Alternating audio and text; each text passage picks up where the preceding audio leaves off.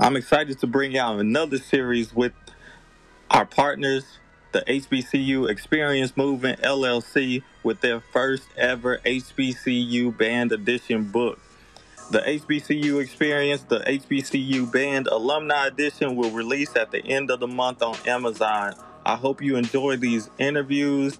These are some dynamic people you can learn a lot of lessons from. So stay tuned and get your pen and paper out because they give you them nuggets.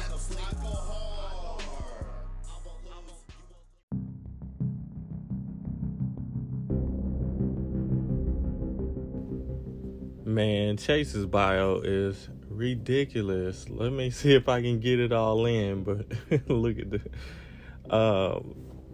Chase Arrington. Let me introduce you to Chase Arrington. Chase is a school administrator in Guilford County Schools in Greensboro, North Carolina. Chase is a native of Halifax County, North Carolina, where he grew up in Enfield, North Carolina, and attended Halifax County Public Schools. His parents, Leon and Retha Arrington, are his biggest supporters and provided strong foundation for his education and career choices. Chase attended North Carolina A&T State University, located in Greensboro, North Carolina, and earned a bachelor's of science in mathematics. He never saw himself in education. However, God continued pulling on his heart, and found himself falling in love with teaching, mentoring, and supporting communities much like his own throughout the state of North Carolina. One of his motivations while in Guilford County Schools as a middle school mathematics teacher for 9 years was to provide the necessary support for students of color from grades 6 through 8 in accelerated math courses. He saw there was a need to provide an extra layer of sustenance as students of color face challenges maintaining the necessary requirements to remain in accelerated math courses throughout grades 6 through 8. His belief is that any student can access curriculum, however, each student will access it in various entry points, which makes learning and teaching exciting for an educator. His goal as a classroom teacher was not to have every student fall in love with math as he did, but to allow them to know how to problem solve beyond the world of math and the school building. Chase became a leader within his school building. He took the leap of faith and earned a Master of Social Administration from the University of North Carolina at Greensboro. As he continued to find ways to support not only students, but he also continued to collaborate with community stakeholders to provide the best possible equitable education to all students he encountered. In his role as a school administrator, he is an instructional leader by coaching teachers to support students culturally and academically. Chase is in his third year as assistant principal at Western Guilford Middle School. I've probably been saying that wrong the whole time. Previously, Chase was an assistant principal in 2016 and through 2018 at Forsyth Academy Charter School in Winston-Salem, North Carolina, and taught mathematics from 2017 to 2016 at Mendenhall Middle School, where he was selected Teacher of the Year in 2011. He obtained his Master of Education in Education Policy and Leadership from the American University, his Master's of School Administration from the University of North Carolina at Greensboro, and his Bachelor of Science in Professional Mathematics from North Carolina A&T State University. Chase currently participates in the Guilford Aspiring Leaders Academy for the 2020-2021 school year to focus on men of color in assistant principal roles to prepare them for principalships in the future. Chase also participated in the 2019-2020 New Leaders Assistant Principal Leadership Academy, as well as the 2017-2019 2017 through 2019 William C. Friday Fellowship for Human Relations through the Wild Acres Leadership Initiative. As a leader, Chase focuses on commitment to ensure high scholastic achievement for all students in an equity-focused lens to hold himself and staff accountable for outcomes. He participates with his fraternities within the community to support cultural arts through music as a spring 2004 initiated of the Iota Zeta chapter of Kappa Psi National Honorary Band Fraternity, a spring 2017 initiate of the Iota Epsilon chapter of Phi Mu Alpha Symphonia of America, and academic achievement and leadership opportunities as spring 2009 initiate of the Kappa Lambda chapter of Alpha Phi Alpha Fraternity. Phi Mu Alpha affords them the opportunity to participate in Mill's Music Mission, where he gathers with fraternity members to provide musical selections to nearby hospitals, assisted living facilities, and retirement homes. Kappa Psi allows him the opportunity to continue mentoring students in the Blue and Gold Marching Machine on the campus of North Carolina A&T State University, and Alpha Phi Alpha provides him the platform and vessel to give back through their national programs. Go to high school, go to college. A voteless people is a hopeless people. Project Alpha and Brothers Keeper. In 2015, Chase was afforded the opportunity to participate in a 3-week Park City Math Institute through the Institute for Advanced Study in Park City, Utah, where he collaborated with math educators across the country to strengthen educational practices, curriculum, and approaches to problem solving. During his college years, Chase participated in the university's band programs, the Blue and Gold Marching Machine, Wind Ensemble, and pep band playing trumpet and the piano for the Wind Ensemble.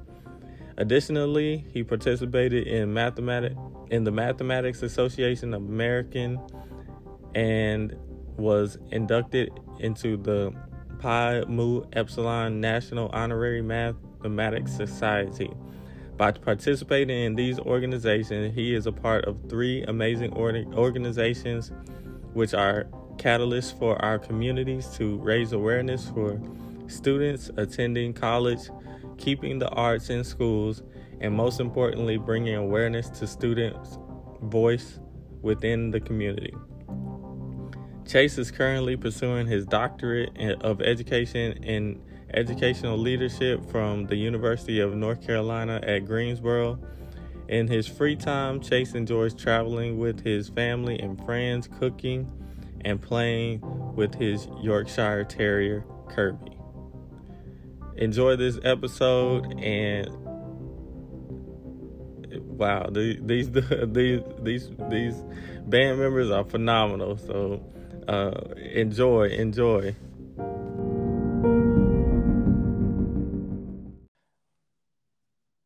I hear you for sure, and I'm excited about this opportunity. And I appreciate you, one, for accommodating my schedule.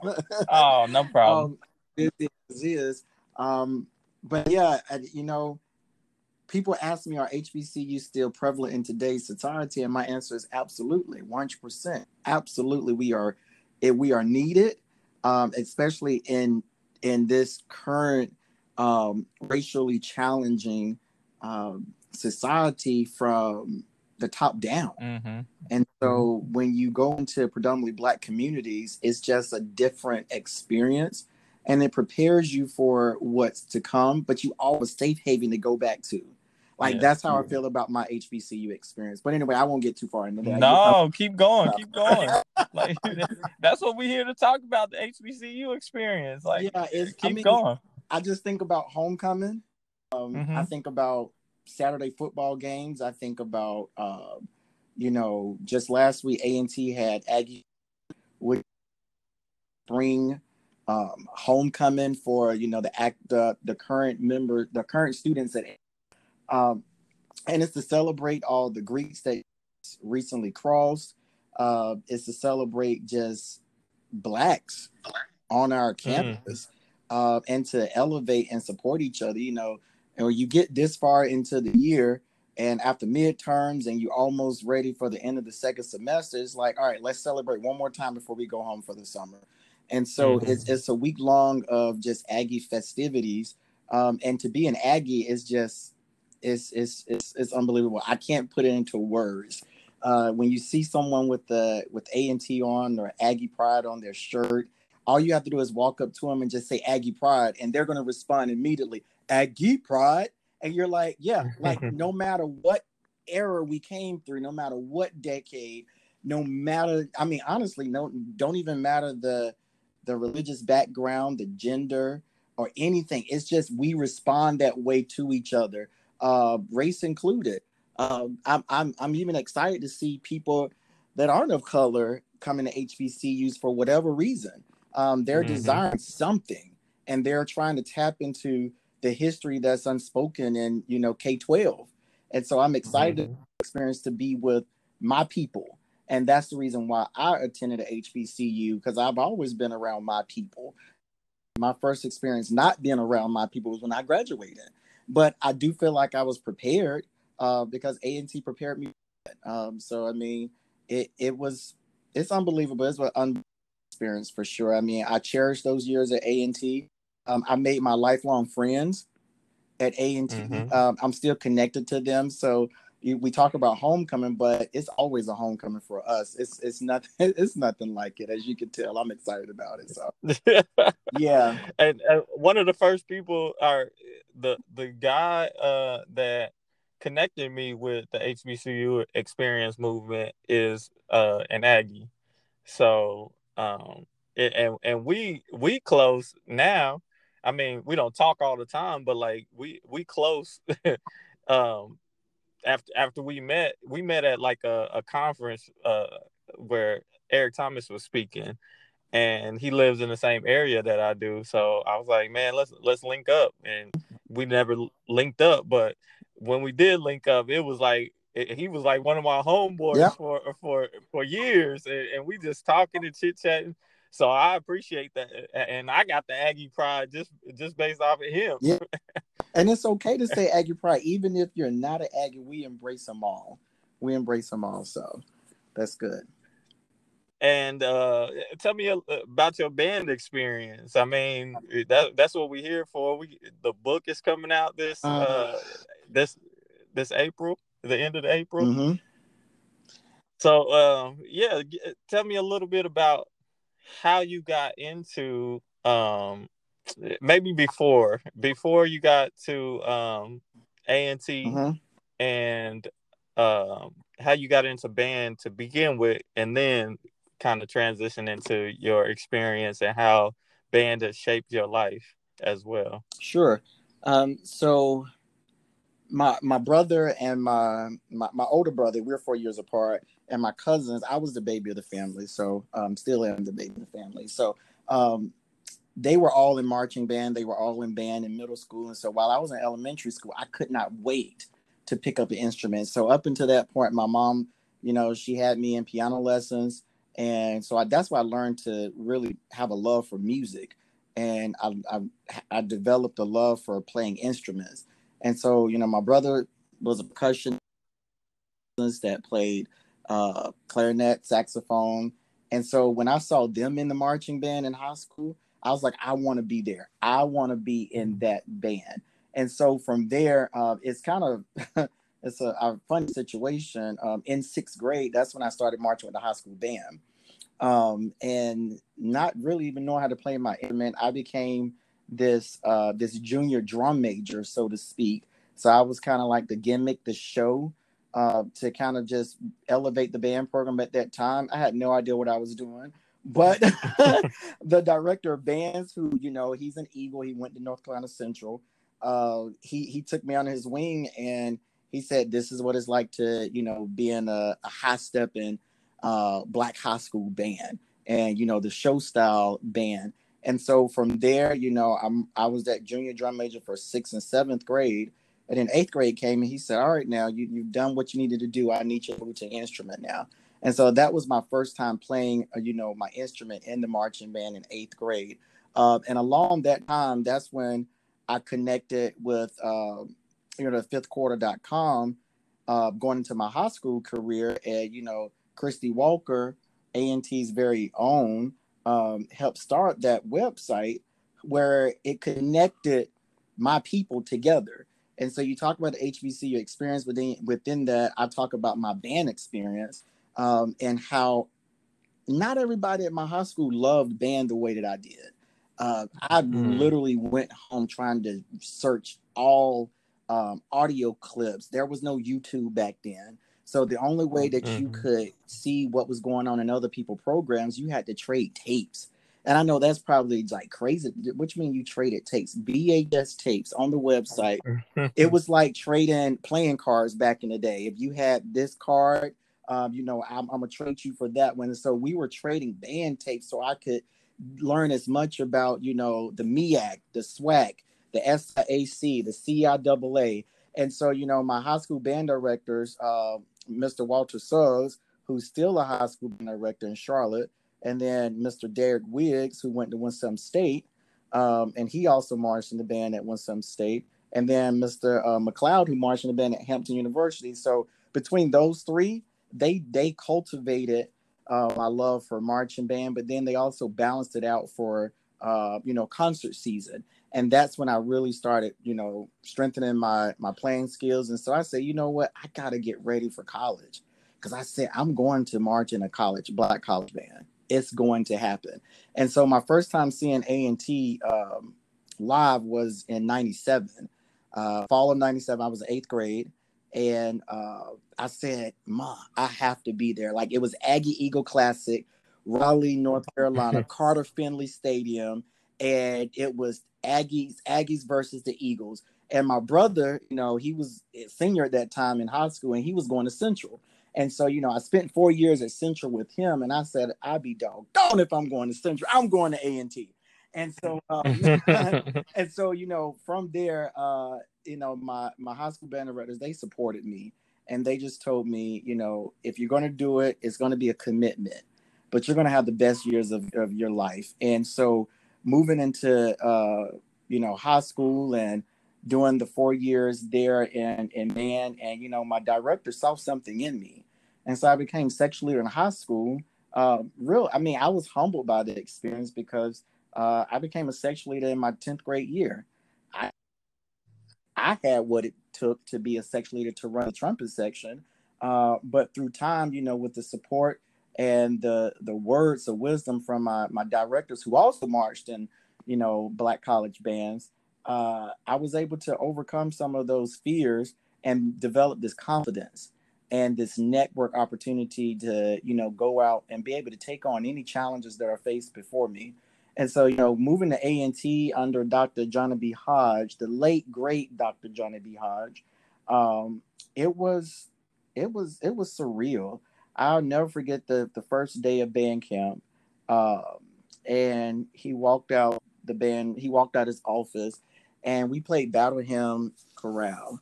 And I've heard A&T play this numerous times, from middle school to high school.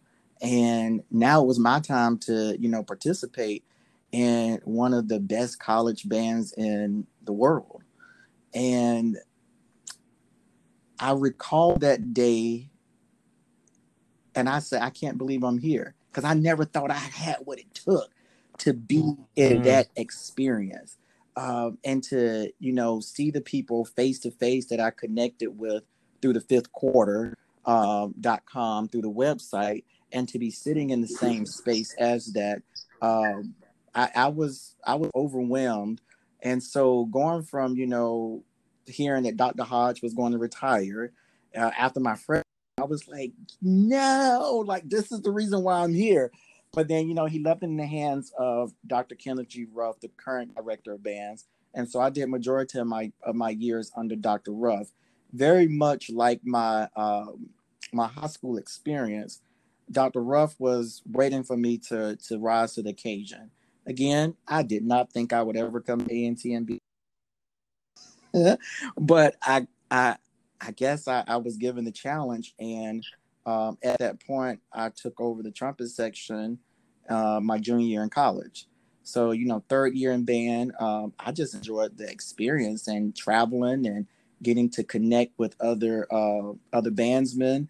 And then, Pledge Kappa Kappa Psi gave me another insight to finding my, quote, people, so to speak. And so, when you connect with people that you can sit down, and no matter where you are, and y'all can be connected because of one common thread, and that common thread is band, it doesn't matter. We can have conversations for days. And while it doesn't have to be just about that, like you said, you met, the Aggie, through another situation. And it's like you guys have known each other for a lifetime. That's the way it feels for me, meeting with people during that time in band. And so being nervous, coming in, not knowing what you're really walking into, but walking away with so much more. That was the experience. So, I mean, that's it. Oh, in a larger nutshell. And so, thinking back to, I guess, some of the larger highlights, being able to go down to FAMU and seeing FAMU in person for the first time my freshman year, and going up against a monstrous 350-piece band, and we were marching about a 180, and so it was like, whoa. And I was like, how are we supposed to handle this? But Dr. Hodge had prepared us for that. And that fifth quarter goes down as one of the most memorable experiences for sure. And then, moving ahead, seeing A&T perform in the first Honda Battle of Bands, not the first Honda Battle, but their experience in the first Honda Battle of Bands in January 2009, being able to see my band on that field, and the experience to know that when you say Aggie Pride at that time in the Georgia Dome, and it resonated, people, whether they were Aggies or not, they knew to respond. That's what it's all about for me.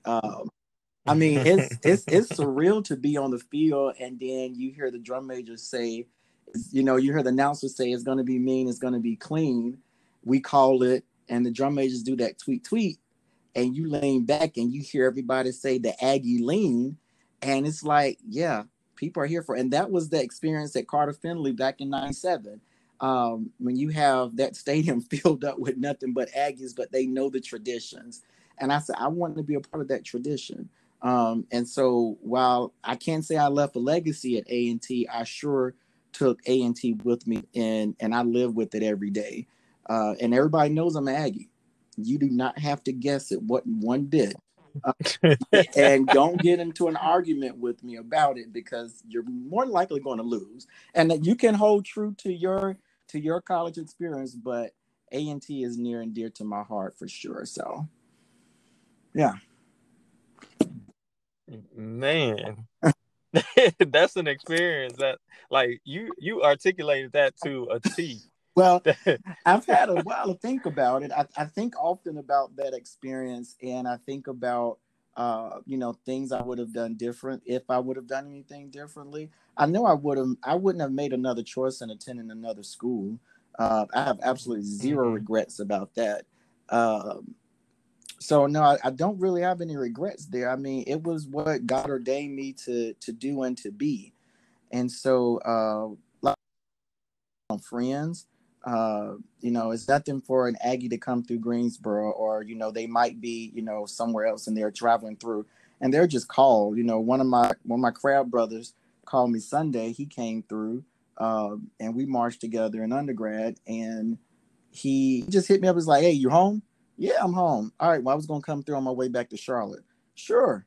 It's 9:30 at night. It doesn't matter. That's just what we do.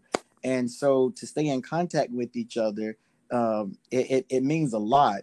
And even now, during this unprecedented time of COVID-19, we're still checking on each other, because even the strong people need to be checked on. And so my brothers and my sisters I march with, we've been right there with each other, making sure if they need anything, we're there for them, because that band that we had, the band camps, the blisters from marching band boots, the lips from playing all day long, the blood, sweat, and tears, it bound us together for a lifetime.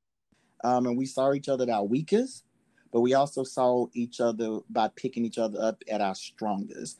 And so that led me to the lifelong friendships I have today. But I'm going to stop now because I can keep going on and on and on. So No, you doing my job for me. No, I'm gonna allow you to direct this course. So no, that's it. I did what I needed to do. You just I set you in motion. you just opened the book for sure. So yeah. Yeah. What the question I had is, looking at all your accomplishments and stuff, what made you want to get all of the education that you have and are pursuing? Like, what's inside you to go get more? Because I had a different, I had my own experience with education. I got a advanced degree right after undergrad, and the Great Recession happened. So like all the work that I put in undergrad and grad school, it like went for naught. So I was like, man, and then I didn't get no job for like a decent job for almost 10 years after I graduated with my master's degree. So I'm not complaining about what I went through. I'm just saying, like, I was like, I ain't about to go back and get no doctorate degree because it ain't translating into money for me, and I'm only getting paid $24,500. Yeah, get out of here. I hear you on that. So what made me go and do all these degrees? That's a good question. So I never, because can't nobody like school. I really do. I tell people all the time, if I could be a professional student and they just pay me to go to school, I would do it. But the experience would be worth it without applying the knowledge. But yeah, what I really do enjoy being in, those shared spaces with people and learning from, my peers. I'm an educator, true and through, for sure. I never saw myself in education.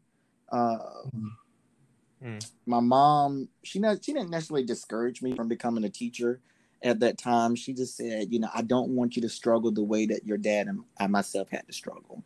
I want you are capable of doing. And I started off in computer science in undergrad, but I had no desire to do that. While I'm still an introvert, I have extroverted tendencies, and not saying that all engineers and computer scientists are, introverts, but sitting behind that computer and limiting my interaction with people, I was challenged by that. I wanted to sit and problem solve with people. And so that problem solving piece of computer science field led me to that love of math. I told my mom in high school, I said, I want to major in math. She said, who on earth majors in math? I said, I do. Like, I didn't want to major in math education. I just wanted to major in pure mathematics. And in the long run, that's what I ended up doing. But after being an undergrad and seeing so many students struggle with what I would consider basic math computation, they were able to get through it because they worked extremely hard. But I said somebody failed them along the way. And I can't blame Uh, I can't blame that on the person. They don't get to choose their teachers. They don't get to choose the schools that they attend. They don't get to choose the communities they're born into. But if I have a student, I have the choice to make an impact on them. And so that's what I saw while tutoring in the math department at A&T. I was like, I need to do something about this. While I know I can't touch every student, I'm going to touch a couple of them to make them not fear math. You don't have to love it as much as I do, but I want you to be able to have access to opportunities. And this is not going to be one thing that's going to keep you from reaching your goals and achieving your dreams. Because, I was taught that in 8th grade by my Algebra 1 teacher. He wanted to make sure that we had access to things that, Black people before my time did not have access to. My mom, she's not afraid to say that she struggled in math. Unfortunately, the average person sometimes struggles with math for whatever reason. I have no idea. But I tell folks, if you come to my class, you will learn. And I'm going to tear down those barriers for you. So while teaching, I saw myself stepping into the leadership role by my principal. He tapped me at that time and said, Chase, I need you in the leadership team. And I said, okay, sure. And he said, all right, now you're here when we go back to school to get your master's. I said, okay, all right, I guess it's time to go. And so, through the brotherhood of Alpha Phi Alpha, there are several educators there. After joining Alpha, I had several retired principals and former superintendents say, all right, Dace, again, you've done 5 years in education. We're not going to be, stuck in the classroom. Not to say it's bad to be in the classroom, but they said, I see so much more in you. And so, they said, let's go ahead and apply to graduate school. I never thought that I could really do graduate school because at that time I wasn't the strongest writer. And I still feel like leaps and bounds to go with writing, as my professors currently tell me now. But I went to UNCG to get my master's in school administration, and I saw myself wanting to be that principal one day. So once I, made that change from the classroom to assistant principalship, I was assistant principal at a charter school, and I found myself falling in love with policy work, education policy. And I said, that good. And Yeah, what is that? That's what is I'm that? saying. I said, what in the world is ed policy? While looking at the policies within the school system and then the policies from, the state, because people don't realize the governor, the person that controls your education experience in that state, and then you have the state superintendent. All of those policies are coming down from them, from the legislature. And so when people are not aware of that, when you go in to vote and people aren't sure about what they're voting for, they aren't sure where the funds are going and how that's going to impact the community, how property taxes impact what funds go to what schools. That's when I said, I don't know if I can do a whole lot, but I need to figure out more, and I need to figure out how I can find me a seat at the table. And so experiencing some of the racial inequities in education, not having Black and brown students have access to certain curriculums, and I'm seeing that, predominantly white schools are having these certain resources, these AP courses, these IB courses. And I'm like, why is there not a policy written to ensure that these same courses are offered at Black schools, at predominantly Black schools? And so I talked to, one of my frat brothers. He's an attorney here in Greensboro. I said, I'm really considering going to law school because I want to be on the advocacy side of education. He said, well, Chase, you don't really have to go to law school to do that. And I said, really? He said, yeah, well, why waste all that money when you can just go and do education policy? He said, you're a practitioner. He said, I'm not saying you can't be a lawyer, but you can do the same work with this ed policy degree. And so at that point, that's when I started. I didn't know what it is either. I just knew I enjoyed policy. I didn't know there was such a thing called education policy. So after doing some research, I attended American University, where I finished with my education policy degree. And through that program, I started realizing how we can enact change. We can enact racial change. and provide access to our students and provide opportunities for teachers to grow in the field of education through policy. Because all of that is coming from where? The top of the state, from the governor. And if we're not thinking of policy in a critical perspective where we're challenging the status quo, because everything in education is about conforming to white society. It's about what the white man has Yep. stated to be the normal. And unfortunately, Yep. in a lot of policies, Black people are not considered. Women are not considered. And so that's what led me to now doing this doctor education leadership, because I want to dive deeper into policy work. And so, I don't know if this is going to change, but I'm thinking of doing research in the field of transient populations. I'm finding that most of my students that I have the highest discipline issues with, or the discipline or behavior challenges, are students that they are transplant students. They are students that didn't grow up in that culture or that community. And so they are lacking the culture capital of that community. They are not aware of the expectations within that community, because I'm in middle school right now. And so I have students that have been together since kindergarten in this cohort. But then when I get these new students that come to our school in 7th and 8th grade, that they've never been around this group of people, and thinking about how we can onboard those students to feel a part of that community, even though they didn't grow up in that community. And then connecting the parents with other parents in that community so they can develop the cultural capital, because not having that cultural capital, you feel like you're left out. You're not sure about who you are. And so that's the same experience I had at A&T. I feel like going to HBCU, being, a Black male, I felt like I had cultural capital because everybody pretty much looked like me. Whereas if I would have attended a predominantly white institution, the cultural capital wouldn't have been there as much. I would have to not necessarily conform to them, but I would have to find my people within that group, which would have probably been a little bit more challenging. So that led me to continue doing this thing called education. I'm passionate about working with the youth. I'm passionate about working with my teachers. I'm passionate about seeing the light bulbs come on, where we just we provide, again, going back to access to a future. And I tell my students all the time, if you learn to read and you have comprehension skills and you learn to write effectively, write, and then you have the math to go with that, you can do anything you want to do. And I push my kids. I push them into the honors classes. I push them into the advanced classes. And they said, Miss Arrington, I can't do it. Yes, you can. You're going to do it this year, because you're not going to let me down. You're not going to let yourself down. And you're not going to let your parents down. And we push that.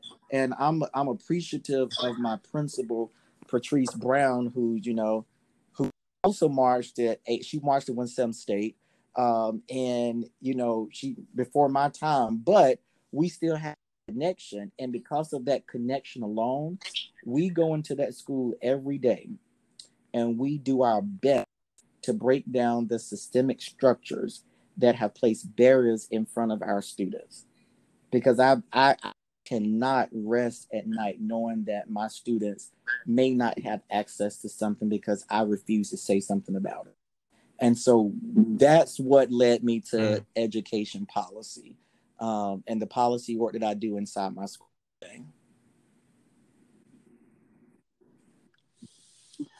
That is super interesting because so I work at a school that is 86% minority, mostly Hispanic, and the whole, like, 90 to 95% of the teaching, the faculty and staff are white, and they're the number one school in Kansas on one of the polls or whatever.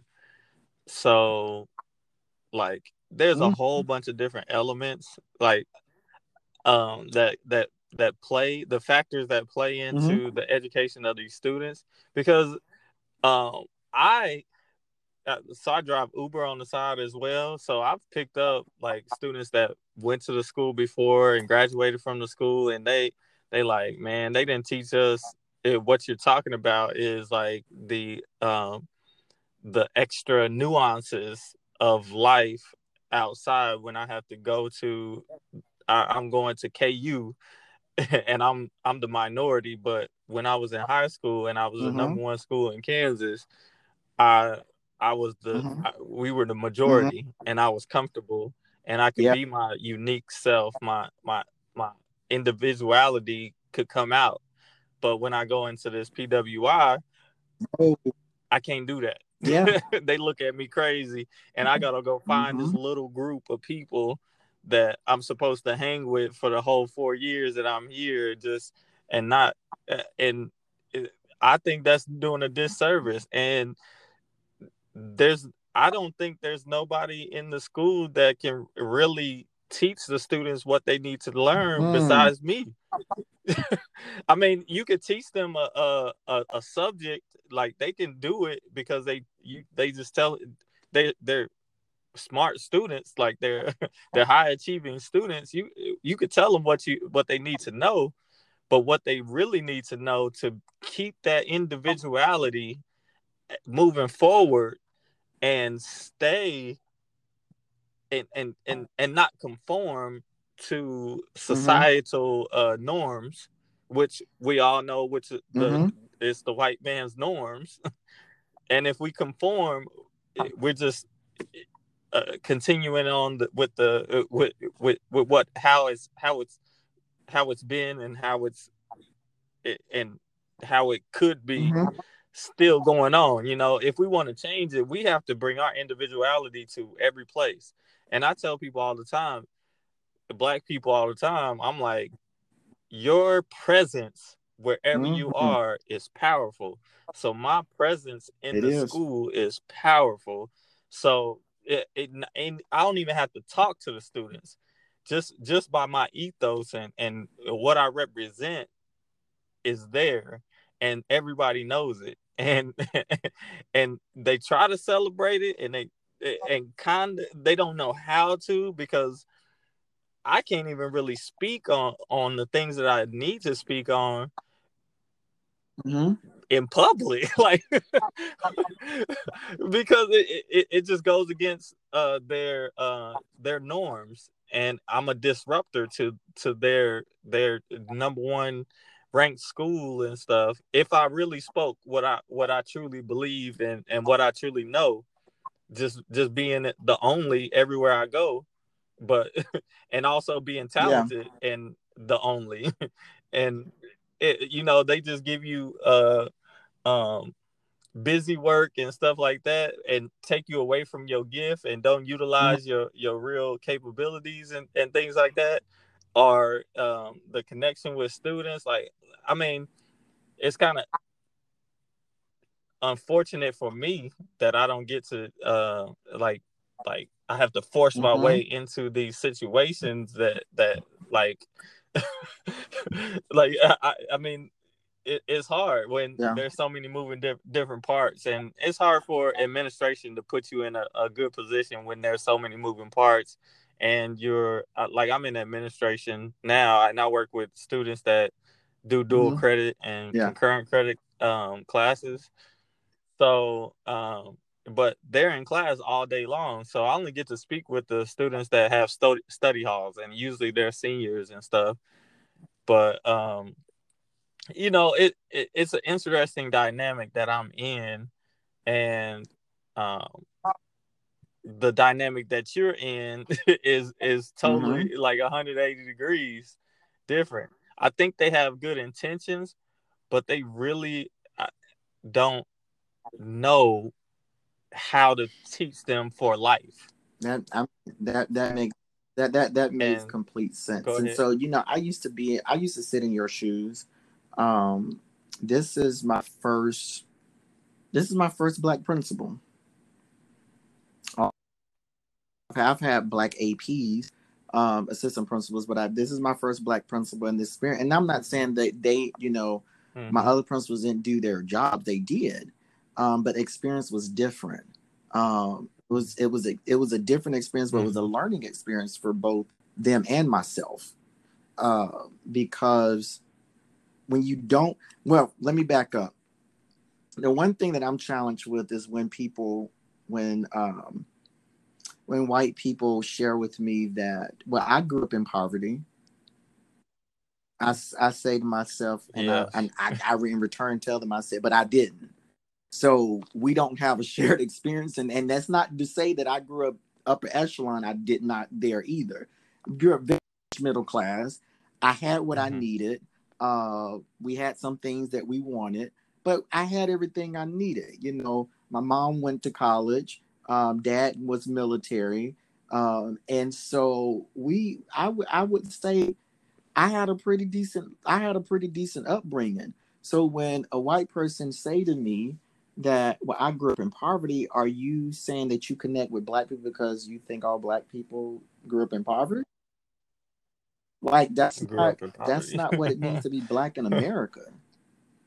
And so when they open those doors, I asked them honestly, are you open to having this conversation? Because we can go here, but I don't know how you're going to feel when you walk away. And what I'm finding out is that most, not all, most are engaged enough to want to learn, but they're not sure how to go about asking the question offensive. And I said, it's only offensive if you don't ask it.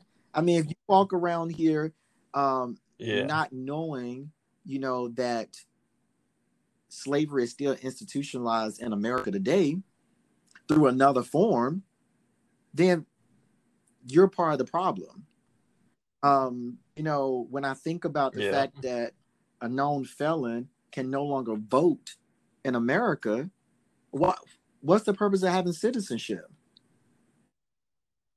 I struggle with. I know a lot of people might push back on that, but a lot of people make mistakes and then they come out and they're better people for it. It's just another institutionalization of slavery. And I have seen so many of my former students end up behind those walls, and then they lose their voice. And then we get the unfortunate situations of the United States former president, where he doesn't care about people like us. And so their education was nowhere on his platform other than, promoting parochial schools and promoting private schools and making sure they have what they need, or better yet, taking money from public schools and putting into private schools. Ooh, Lord have mercy. That's right. That goes back. So that was see what I'm talking about? Policy. So all of that led me to wanting to focus on ed policy, because I said something has to be done about this. Somebody has to be sitting at a table to say, no, it's not okay.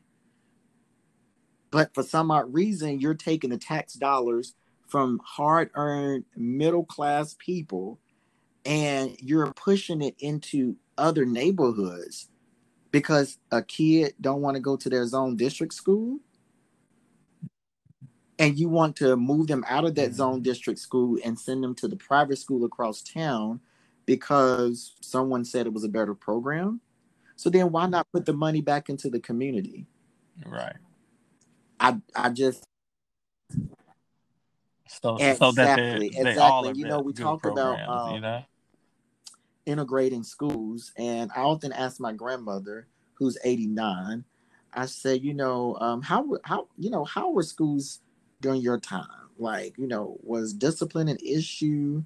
Was the academic challenges there? How did students did they respect the teachers? Did they respect education? Did people find education to be important? And she said, absolutely. She said, but that's because we were segregated. And she said the moment that integration took place, and this is the part that a lot of people may not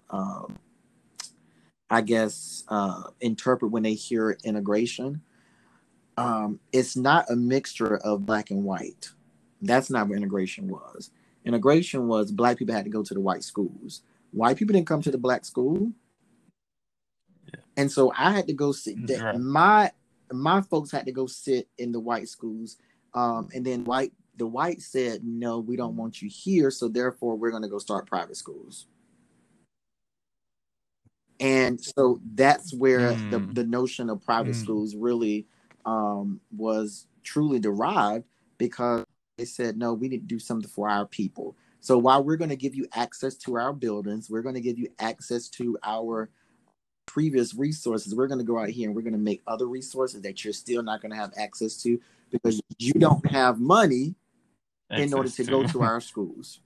And so instead of them putting a race on it and saying, well, blacks are not welcome here in private schools, they said, we're going to put a funding on it. We're going to make you pay to go here.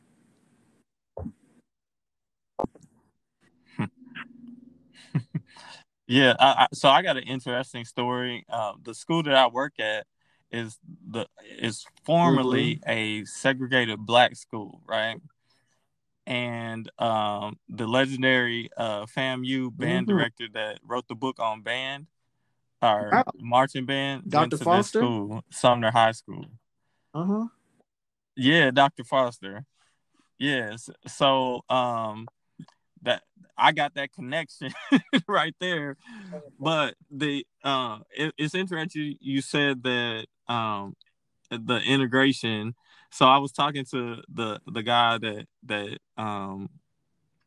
he's like a well-known black prominent figure in KC, Black KC, that runs the alumni room. And because he was telling me all the stories about Dr. Foster and everything, and he was like, and I asked him, I was like, what's the difference between this school that produced Dr. Foster and all of these great people and what we're dealing with now in education? And he flat out told me, he was like, integration. Like we were segregated. He was like, that school was segregated from the white school, and the governor, you mentioned the power of the governor. The governor at the time when they. Yes, sir. Hey, we can do it like this, because I got another phone that I'm recording on. So can you hear me now? Yeah, I can hear you now. I don't know what was going on. I apologize. I don't know if it was on my end. Oh, it's all right. It happens sometimes. But so the interesting part about that school was that after a racial incident, whatever happened, they segregated the schools, and the governor said that both schools had to, both teachers at all the teachers at both the schools had to get paid the same. So the black teachers got paid the same as the white teachers. So because of that, Sumner High had a whole bunch of people, black educators from all over the nation coming to that school because they got paid the most, right? So these are educators with master's degrees, PhDs, all in this high school. Like he was telling me that all the educators had higher degrees than the people that worked in the that were instructing at the community college. So like all of this black excellence came out of this school, and it is unbelievable. And I was sitting there listening to him, and he was talking about everything, all these articles of people all over the world, all over the nation that are just doing big things. And I'm like, what is the difference between their accomplishments and what is happening now? You know what I mean? Why can't we accomplish that amount of success? We can, and we do, but not at that level, and not all concentrated at that in that one area, right? So they were winning like chess championships and basketball. The same kids that was winning chess championships, they was winning basketball championships. And nobody in Kansas wanted to play them. They like all the white schools didn't want to play them because they knew they was gonna get beat. And I'm wondering, like, I kind of know, and I think it's because of adversity. Like, they had in your face adversity. Like, right now, we have some in your face adversity, but like somebody can be racist and not show it at work, right? Yeah, for sure. But and we wouldn't know it. We would think that person cool, but behind our back, they telling people bad things about us, trying to take us down. You know, just making it a bad environment for us. And so we don't have that in your face adversity all the time, and it's. I just think like that's the. I mean, and we were taught by our own, right? Everybody, which made a difference. It made a difference because we know the nuances. Like, yeah, I can teach you math, but I need to teach you on how the connection between math and life. And that's what you do and did. Or I don't know if you still in. Yeah, that goes back to the cultural capital. You have capital within that culture. Because you know the culture. The teachers know the culture. The students know the culture. When you go you're an educator. When you move to a new school or a new school district, or, even if you stay in the same school district and move to another school, the culture is going to be different. As an administrator, as a leader, we have to create opportunities to build capacity and build rapport with that community. It takes time to build that cultural capital, to be a part of that community. Mm-hmm. And that doesn't happen across all schools. So when you say that, go ahead. So like all the teachers is white in the school. So like they already have an established and they're the quote unquote number one school in Kansas. Like that's already an organization culture right there. So me coming in with a kind of a disruptor type of philosophy, it don't go over well. So it does. And then I'm trying to find my way in my position and understand what that is. At the same time, I need to give these students what they need. And and now I got to check the teachers and the administrators. Like our principal, he says our kids are compliant. Like I hate when he says that. Like compliant is a police term. Like stop saying that. Like our kids are they follow directions. That's what you're supposed to say. Yeah. Because at that point, everything becomes school-centric and not community-focused.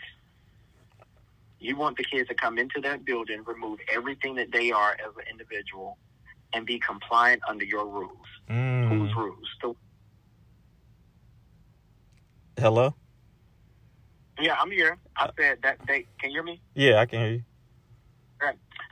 What I was saying is, it becomes very school-centric. So when I look at school mission statements, school vision statements, or, district vision statements and mission statements, if the student is not the focus of what we want them to do once they leave our system, then we're doing them a disservice. Okay. It's not about them coming to school and conforming to what we want them to be. It's about meeting the child where they are and providing them the necessities in order to go where they want to go. Right. And I think that's where, like, my heart clashes in this environment. Because I'm like, I don't care what you want to do. If you tell me you got a goal, like I'm going to start helping you, put you in position for whatever you want. Because Absolutely. I know that you have the capabilities, but also that this country is changing at the same time. And there's going to be way more opportunities for you to be in the Fortune 500 CEOs than there is now. And in 20 years, this country is going to be a majority minority country. So you're going to be living like me and having access to a lot of different things. So I need to build you up as a leader now while I can, while your mind is moldable and you haven't been compliant for the the status quo, which we all know what the status quo is. So that's what I've been struggling. And I go to school like every day and it brings down my spirit because I be wanting to, like, I do talk to them on a one-on-one basis, like in small groups. And when I can, I talk to them like direct, like, this is what it is. This is what you're feeling now. This is what you need to look for, all of that stuff, all the way to their goals. Like, but I can only do so much if it ain't at a whole school level. You know what I mean? Because everybody think they already know what's best for the students. And I'm like, y'all students is telling me that y'all ain't doing enough after they get out of high school. But that's okay with them because they're white people's vision is different than our visions, you know, and their goals are based off of comfort and security. So if we shoot for their goals, we're going to end up in mediocrity. And you can only see as far as your expectations. So if there's expectations are, hey, you graduate, get a good job, and, you know, have a family, get a house, like,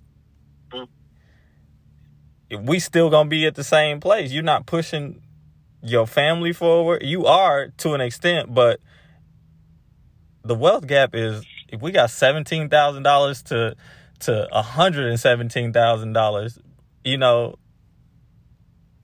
we got to go after dreams. And if somebody only has a vision of you going so far, then you only see that far.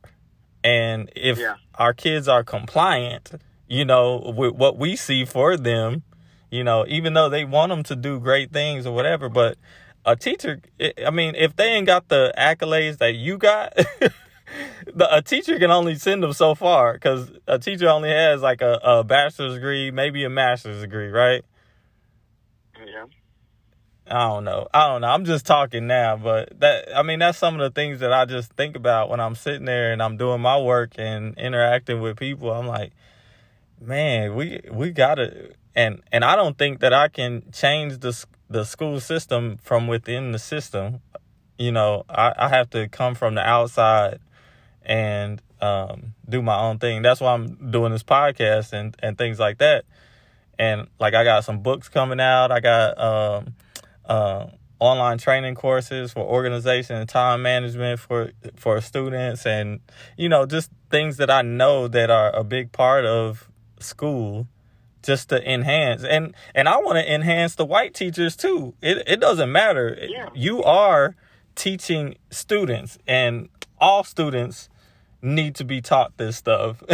And they need to be taught about their dreams, and they need to be taught what math does for them mentally, so that they can make the connection of, hey, this may not help me out in life, but right now it's getting me prepared for the strenuous problem solving skills that I need. And I don't think, man, I don't see that kind of passion in a lot of schools. So you tell me. Well, in addition to that, learning how to be, the problem solvers of the world. That's why I tell kids all the time, you may not ever graph another quadratic function. However, the problem solving skills that you went through in order to enter that problem, because we're going to all have various entry points. That is one of the one things I tell my students. And I even tell my teachers, the way that you approach a problem is going to be different than everybody else in this room. So no one is wrong, but if we get to a resolve and we find a conclusion and we have a solution, that is the goal. Mm-hmm. That is the ultimate goal. And so what I was saying is, in addition to them being problem solvers, what I won't happen is someone say, well, I never had a chance to learn that, so that now limits access to my future. Yeah. And what I don't want. One of my sayings is that, like, I got to tell you now so you can't say that nobody never told you. You got that right. Like, I got to tell you, at least plant that seed. Hey, at least Mr. Taylor told you. You can take it however you want. Yeah, and I mean, that goes back to, my freshman year at A&T. Like, truth be told, it wasn't that I wasn't interested in being a computer scientist. I just didn't have the access that the rest of the college students at A&T had. Most of the freshmen in my beginning programming class at A&T, they had already taken programming classes in college. They went to magnet schools. There were early colleges they attended, middle colleges. They had gone to college campuses, and they had taken courses, throughout the summer. Like, they had so much access that I didn't have. We only had 2 AP classes at my high school. 2. That's it. Did you feel left out, left behind? Left out is an understatement. I felt lost in that class. And so I placed myself in that freshman year in Graham and Cherry, trying to figure out how am I going to learn C++ when, like, I equated the people in my class, it was like algebra to them. Like, they just breezed right on by, and they had already taken the upper level math class. Like, it was super simple for them. They was like, okay, when are we going to get to the hard stuff? Like, when are you going to start teaching me about the access I can have to the hundreds of thousands of dollars I'm going to make once I graduate? Right. I didn't have that access. So, even though that class we were all students of color, we still came in at various entry points. And while I had the support in the computer science department, they did not want me to change my major. I just felt like I was so far behind because I didn't have that access that I was afraid I would never be able to catch up. Mm-hmm. And I didn't become complacent with doing math, because math is no easy feat either. But I had more access to math. And that started in elementary school, moved on to middle school, and even in high school. I had a lot more access with the math program. And you had a better foundation to start. I had a much stronger. It was no foundation in computer science. And we didn't offer any programming classes at my high school. So this is my question. So what happens after the access, right? So our cities, our states and stuff can give us all the access. What if we do get all the access, right? We get access to anything, everything. What happens after that? Like, because I can give you access to YouTube, which we all have access to YouTube, but how are you going to use it? You know what I mean? Because, I mean, I use it in a different way than a lot of people do. Like, I don't just use it for entertainment. I use it for education. So I go out there and learn stuff. So what are we gonna do with all the access? We're gonna eventually get it. Are we? I mean, we're fighting to get it, right? Are we gonna have equal and equitable access to the same things that the status quo has? I mean, I don't know. Just hypothetically, if we were to get it, right? How are we gonna use it? Like, I like the solutions. Like, I mean, the reason why I asked the question is because, you know, we the powers that be are like, they can only teach us so much, right? That is comparative to our reality to help us be successful. So they'll provide us with the access, but then we'll have to use it, right? But if we don't know how to use it, then what is the access, right? Like, they already know that we're not going to use it. So I just want to find the solution to or help people understand when they have these opportunities, what do you need to do with it? Does that make sense? Mm-hmm. So when somebody gets access to it, so I come from a impoverished background, or, you know, whatever entry point, using your words, whatever entry point I come in at, how do we make that transition into maximizing our access is the real question I'm trying to ask. Because I like I need to have some solutions. Let's look at solutions for, and because let me give you a little bit more backstory. So my hypothesis is that, like, no matter where you are, no matter what your circumstances is, like, you have to maximize what you have. You have to do you gotta make it happen wherever you're at, right? So we may not get the access. So wherever you're at, and you may not be able to move to a good school, or, you know, so we have to really understand, like, success all the way through. Like, I need to do this, and the little nuances, which is maybe organization and time management. Like, you can work on that in any circumstance, right? And I just like hearing people's solutions to that. And I don't know if I'm really explaining it right, but, like, my passion is, like, what are we gonna do if nothing happens, and what are we gonna do if all of it happens? You know, because I'm at a school where they do have access to AP courses and IB courses and things like that, but the other schools in the district don't have access to IB courses. So are we just gonna sit there and complain back and forth, or, like, I am where I am, so what does my school have to offer? What am I going to use to my advantage, and what's going to get me to the next level?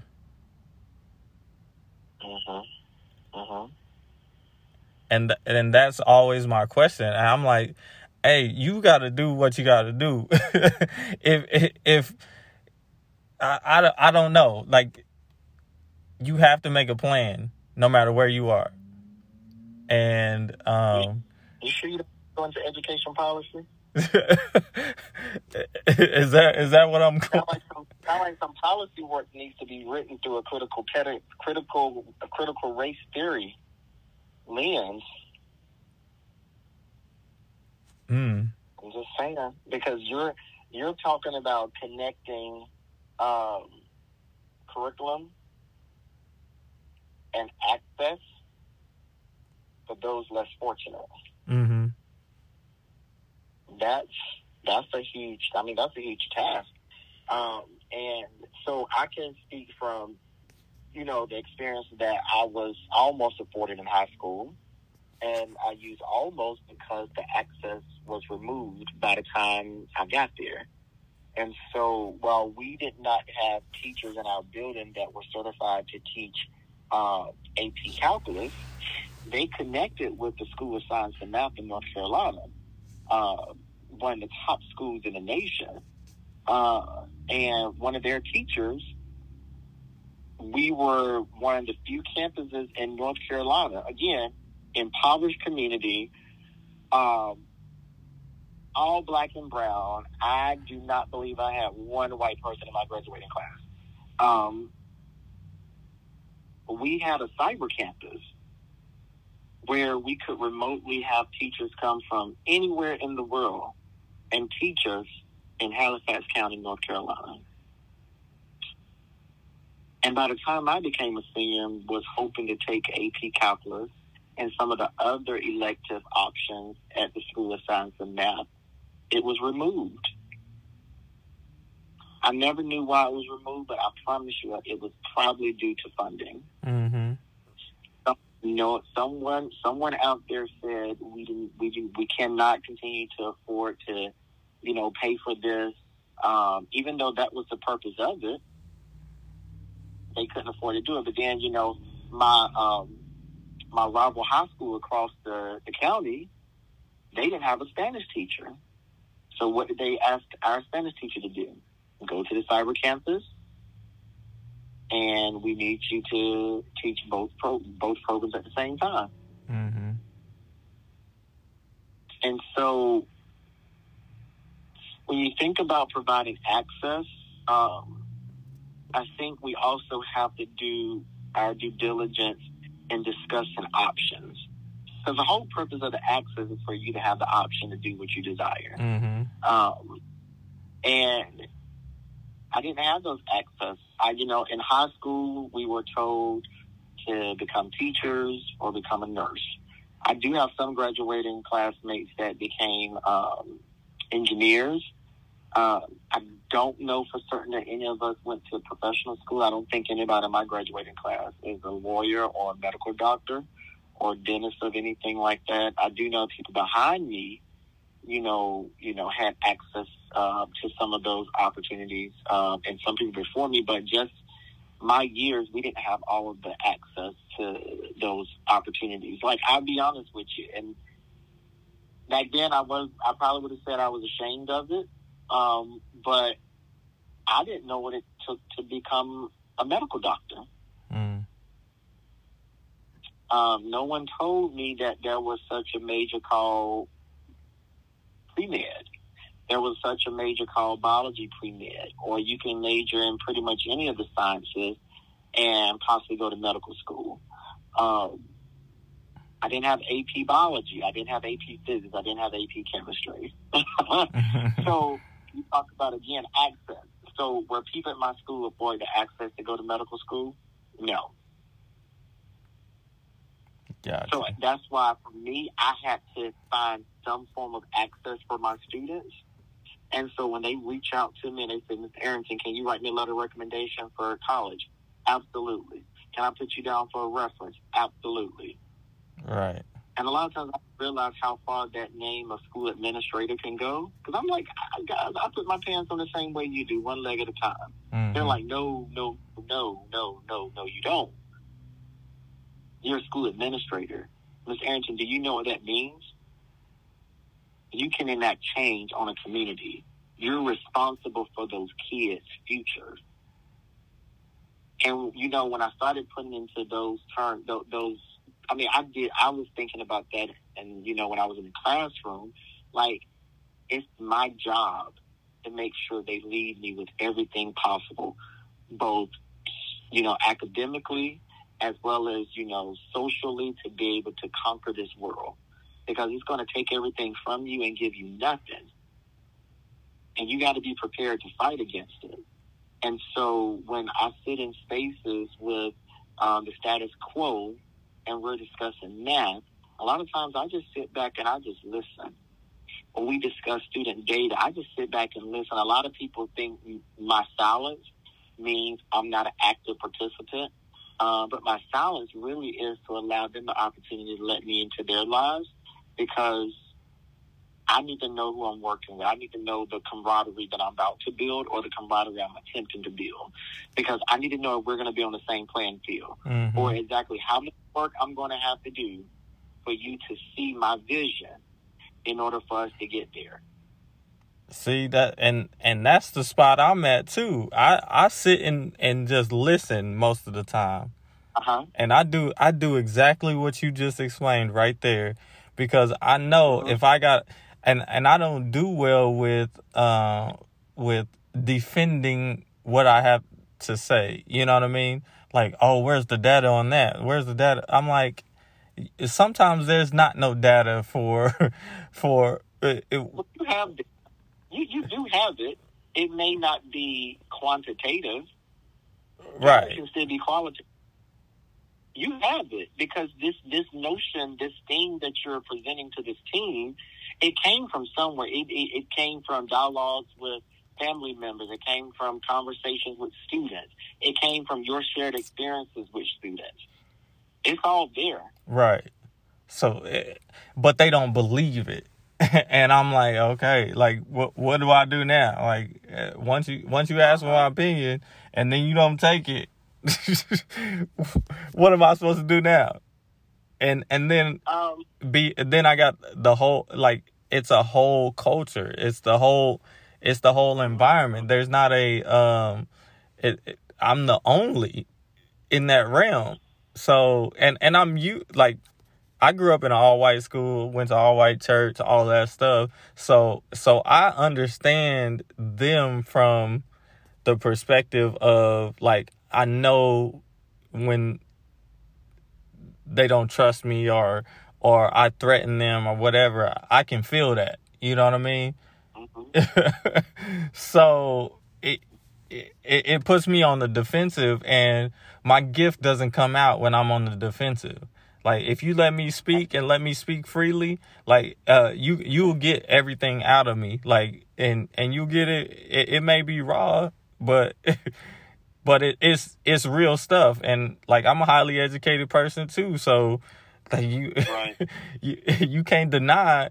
And then I have a lived experience, and I know a lot. Like, I've been around a lot of different people. Like, I'm talking about hundreds of people every single day, like, and not just students. I'm talking about, like, adults, like, after school. You know, I work with homeless people, the developmentally disabled people, and I do volunteer work and different things like that. So I have a wide range of knowledge of, like, humans in general. and I read a lot of books. And so the connections that I make, you may not know the connection. Like, you may not get the connection because you haven't studied as much as I have and been around as many people as I have.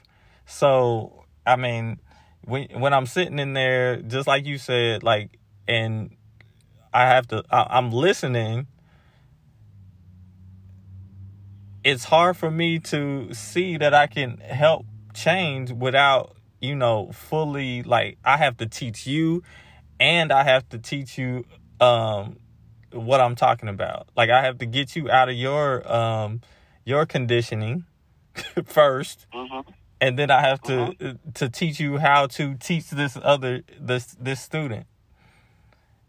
And that's a draining activity every single day. Well, doing the work of social justice is draining. It's hard. But what gets us up each day is the fact that, we're doing it one step at a time. Yeah. And so I think that you're faced with a couple of challenges. I hear you haven't said much about your school, your principal, and their mindset with it, because without that shift, now I'm not saying it can't be done, but you'll have to take substantial data, some substantiating data to your school administration team. And in that community where it's affluent, and I'm sure they're getting every accolade in the district because people of, students of color are being taught by whites, yet they are thriving, according to the data. So I wonder what would some post-high school conversations be like, post-secondary conversations be like with former students, if you were to talk with alumni and talk about their experiences through 9th and 12th grade and how that either prepared them or may have hindered or stunted their growth from being prepared to go into society and attend college or go into the workforce or the military. Do they feel like they were truly prepared beyond the textbook? Mm-hmm. And that might be a data point that would solidify your notions of what's taking place right now in your school. Because without that vision from the principal, that's really hard to change. Yeah. And, they talk about, diversity, inclusion, and we need to be more welcoming to our students and all facets or whatever. But I mean, I struggle with it when people use the terms diversity and inclusion. I just say, which one do you want to do? Because we use them synonymous of each other, but they don't mean the same thing. Mm-hmm. And I often tell folks, diversity is, I'm inviting you to the dance. I'm saying, hey, you can come to the dance, but I'm not allowing you to partake in the dance. You can come, but you're going to sit down the whole time. And that's typically what happened with us. We're asked to come to the party, but we can't participate in the party and we can't touch the dance floor. Now, when you're talking about being inclusive, I'm going to ask you to come and I'm going to ask you to participate in the dance. You're going to also party with me. And so when I think about education policy, when I think about the inclusiveness of it, I think about me sitting at this table with other politicians, with other policymakers, and being a part of the change. My voice is being heard. Mm-hmm. And so I think a lot what you're describing is diversity, where you're being asked to sit at this table, but you're not being included because your viewpoint or your perspective is not seen, which is baffling for me because I would have thought they would glean from you and say, hey, you're a person of color, you're a male of color. Why can't, help me understand, what am I missing with my black student? Right. And I'm not one to speak up in huge meetings and stuff like that either. So, you remind me so much of myself. No lie, I'm being so serious. You remind me a lot of myself. Because I'm introverted too. I'm introverted and extroverted at the same time. Introvert. Yeah. So you wouldn't believe it, but I'm introverted. Right. People don't believe it when I tell them either, and that's why we sit back and because have you read the book Quiet by Susan Cain? No. No. She goes into how the power of introverts. And talks about a lot of the most powerful people in the world and in history were mostly introverts. And I got real good insight on that side of me because I grew up that way. Like, I was a real quiet person and observant, and then a couple of the personality tests and things like that. I mean, you wouldn't know it because I worked myself out of it because, I wanted to work with people, and I can only take so much of people, but I'm around people all the time because I teach group fitness classes, and, I want to be around students and just everybody. I want to help. I just want to help. And that's just my personality. You sound like somebody that would, I mean, I don't know how long you plan on staying in the school system, but have you considered a stint at Board of Education? No. My years in education they're coming to an end. So I'm going into. Well, I mean, you know. Go ahead. Go ahead. I'm transitioning into life coach, speaker, author, seminar leader. Like that's where I see I can make the most change dealing with. Go ahead. But like the board is the other part that people don't realize, and that was the other piece that led me to education policy. The Board of Education, they're the ones that really run the district. Mm-hmm. They make all the big changes. Superintendent make recommendations, but the board votes on it. Yep. And some may or may not have ever been in the educational field. Some may or may not know what's going on within the schools. Thankfully, that's not the situation in my school district. Not everybody is an advocate for the community. People move into those positions for various reasons.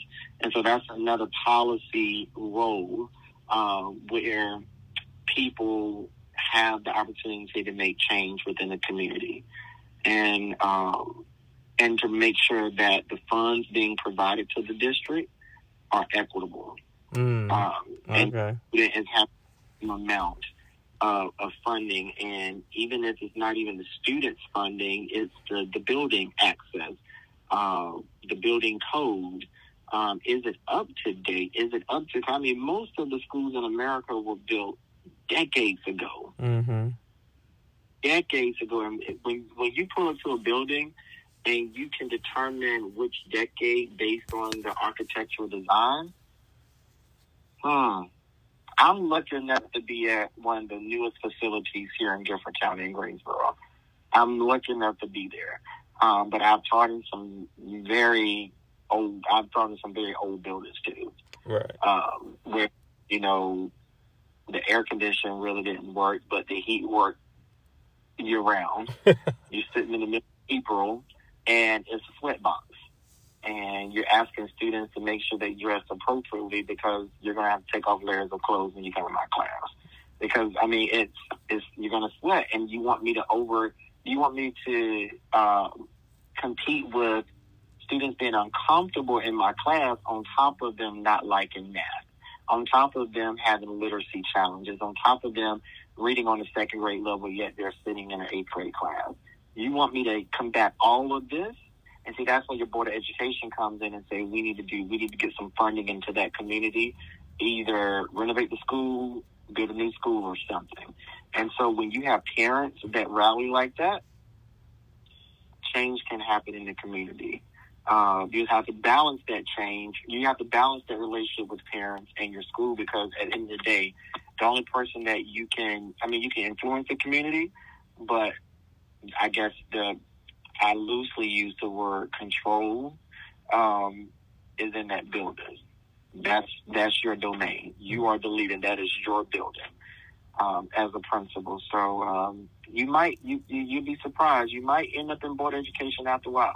Yeah. I could see myself doing that. And just sit and fight. And you're going to fight for a specific community because you're going to oversee a zip code or two. Yeah. This has been eye-opening. I'm glad I shared everything, because I didn't have no idea what policy was. Like, thank you for shedding that light, because now I have an avenue to explore, and I love exploring different things and new things, and just to see how I can help change. Because with my thinking, I was like, well, one day I'll probably just have a school that I created out of, thin air. Like, because I know a lot of people in education, former principals and things like that. I was like, why don't we just make a school for ourselves? You know what I mean? But and I would even challenge you to go look at your board of education policies in your district, and see what does it say about access to curriculum. What does it say about and why is it that students at your school? I mean, granted, you're at the way that you're speaking of it, quite an affluent school. I mean, you guys are high performing, one of the top schools in the state. I'm sure they're not busing white kids to your school to take classes, but yet they'll bus black kids to a white school to take classes. Mm. Which is what happens in a lot of cases where we don't offer it here, but we're gonna provide you transportation during the middle of the day that you can go take this class somewhere else, which is typically a white school. Which again, it's nothing. I'm appreciative of the opportunity, but why can't we just put that source back in our school? Yeah. Policy. So we done went way over time, but I know that's my fault. I apologize. No, you it's interesting. I love it. I just need you to plug the book and give us some words of wisdom to get out of here.